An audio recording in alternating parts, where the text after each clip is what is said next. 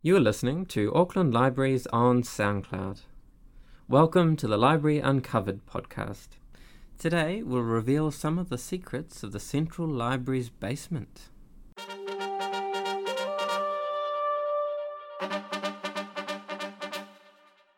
Kia ora koutou, ko Mark Gosper Tiene. Thanks for tuning in. In this series, I'll take you behind the scenes at Tamaki Pātaka Kōrero, the Auckland Central Library. We'll uncover a bit of the history of Auckland's public library and meet some of the people who have worked in one of the city's most popular public buildings. When the library moved to Lawn Street in 1971, a large proportion of the collection had to be stored away from the public floors. Former manager Jeff Chamberlain remembers the transition. Right, because I was reading that, and you've alluded to it, that this building, and some people probably wouldn't realise it was built in two stages. Yes, and there was right, an old cinema on the corner. Right. And so I was reading that it was an unusual scenario in that there was actually initially less space in this building than there had been in the old space. That's right, there was. Yes, I'd forgotten that, but you're absolutely, there was. We threw out heaps of books, and we had this wonderful time. I don't know how long the library was shut for, maybe a couple of weeks, something like that. And it was not only did the collection have to be divided up, but it also we had to weed it furiously because it just wasn't the room. And I remember one of the library assistants kneeling down on the floor, going through the books and looking at them going, "Oh, that's shit, throwing it in a huge pile in the corner." And Bob Duthie walked up behind her watching, going, "Whoa!" And he just looked at it, turned on his heels and walked away. I think he knew when to leave well enough alone. Right. But yeah, it was. There was a lot of stuff. But there was this huge basement downstairs, so most of it went down there. I met Central Librarian Carl in the basement to find out a bit more about this space that few people get to see. Why does the library need such a big storage area? Well, first and foremost, the sheer volume of books we have here. I think there's often a misconception at the library that we're getting rid of books, when in actuality, I think the library really, the philosophy here is to keep the books. And so the basement just acts as the perfect storage area for our entire collection. We also have books that float through the libraries, and they often end up here at Central City Library. So the library doesn't keep all the books though, surely? In order for a book to be discarded, there's a lot of thought that goes into the process before we reach that point. So usually it's because a book is damaged beyond repair.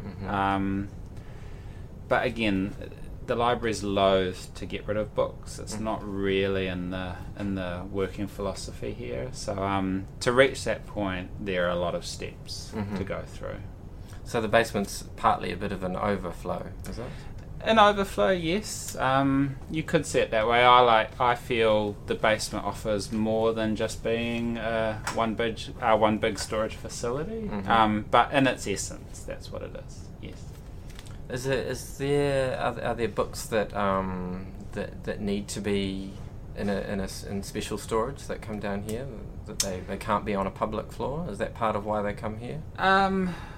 Well, here at Central City we have the special collections. So if something is quite rare and valuable, they have their own storage space. Obviously they have to be kept at a certain temperature and they have to be looked after. Having said that, there's a lot of wonderful material down here in the basement. There's a lot of older books. There's a lot of duplicates. And I think the ethos here at the library really is just to always have books on hand for people that want or need them. Some books aren't necessarily flavour of the month, but maybe 10 years down the track there'll be an interest that will spark up in them again. And of course we want to have them available if people want to come and access them. But also there's the more obscure material that most people won't be interested in, but if someone needs that particular book for study or for some research, it's good to have it available. And partly material that may not have a wide print run, or it might be like particularly New Zealand material. They don't often print heaps of it. That's right. What sort of people do you get coming for tours of the basement? Is there a cross section? We get all sorts. Yeah. So we get curious library regulars, so people who have long known about the basement, right. Who just want a chance to see it finally. Kind of like the East Wing or something. Yes.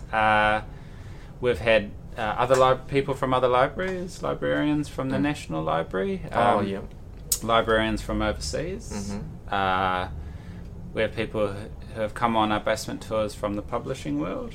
Right. Authors who want to see the sheer volume of material down here. Also want to look for certain books they need to assist them in their own writing. So it's just a real assortment of people. I think the one commonality, just people that love books and love libraries, and just the knowledge that the basement has been opened has just really fired up their curiosity. Yeah, I was just thinking it's sort of getting harder and harder these days to find an environment where you're surrounded by books. I mean, we had Borders, Whitcoulls, all sorts of places that you could walk into, but now, you need to come to a library, or you need to come here underground to get that. Absolutely. And I think, I know at my home, my living room is stacked with books. There's just a real feel, an atmosphere that only books can provide. And you really feel it when you walk down here into the basement, especially for the first time. There's something magical. There's a magical quality that you can't quite explain. It's almost like sort of childlike feeling. So absolutely. It provides a feeling that's perhaps diminishing in today's world, with the closing of bookstores, that sort of thing. What sorts of questions do people ask you? I think the main question people ask, maybe it's more of a statement. So again, it's going back to this idea people have that libraries, especially this library, are getting rid of books. That books are no longer our primary focus. I think coming down to the basement to some extent shatters that myth. People get to see that, hey, wait a minute, we are keeping all our books. In fact, our collection's growing even. So perhaps just coming here answers that question for them without them even having to ask. They're sort of taking heart from the experience of... So, obviously, well, maybe not obviously, but some material that's down here, like these UN documents, legal stuff, parliamentary material, can't go out of the library. But can I take out other material that you're talking about? Like if we have a novel down here that I want, can I actually take that out of the library? Yeah, absolutely. So the vast majority of the books and the material down here in the basement are lending. So if you wanted to borrow it, you absolutely could. So how would I know that it's that the library has it? Like, so I can't see it on the shelf upstairs. How would I know that it's down here? So in order to know what material is down in the basement, you do have to locate it on Auckland Library's catalogue system. When you locate the item on the catalogue, it will say that it's available at the Central City basement. Okay. If it does happen to be a non-lending copy, it will say in library use only. But again, that's the exception rather than the rule. In order to access the books for lending from the basement, you do have to request that it gets sent up via a staff member. Of course, if you come on one of the basement tours that we provide, then you are most welcome to grab books at your discretion. Right off the shelf. That's probably a good time to bring in the tally lift, which I mentioned before. In terms of, you're talking about the process now, is that a staff member will send a request down, it'll come off a printer, and then someone will go running around in the basement. But there was a time when there was another way of doing this. Is that right? Yes. So or was an alternative? That's right. So up until fairly recently, we had a tally lift system. So what this was, I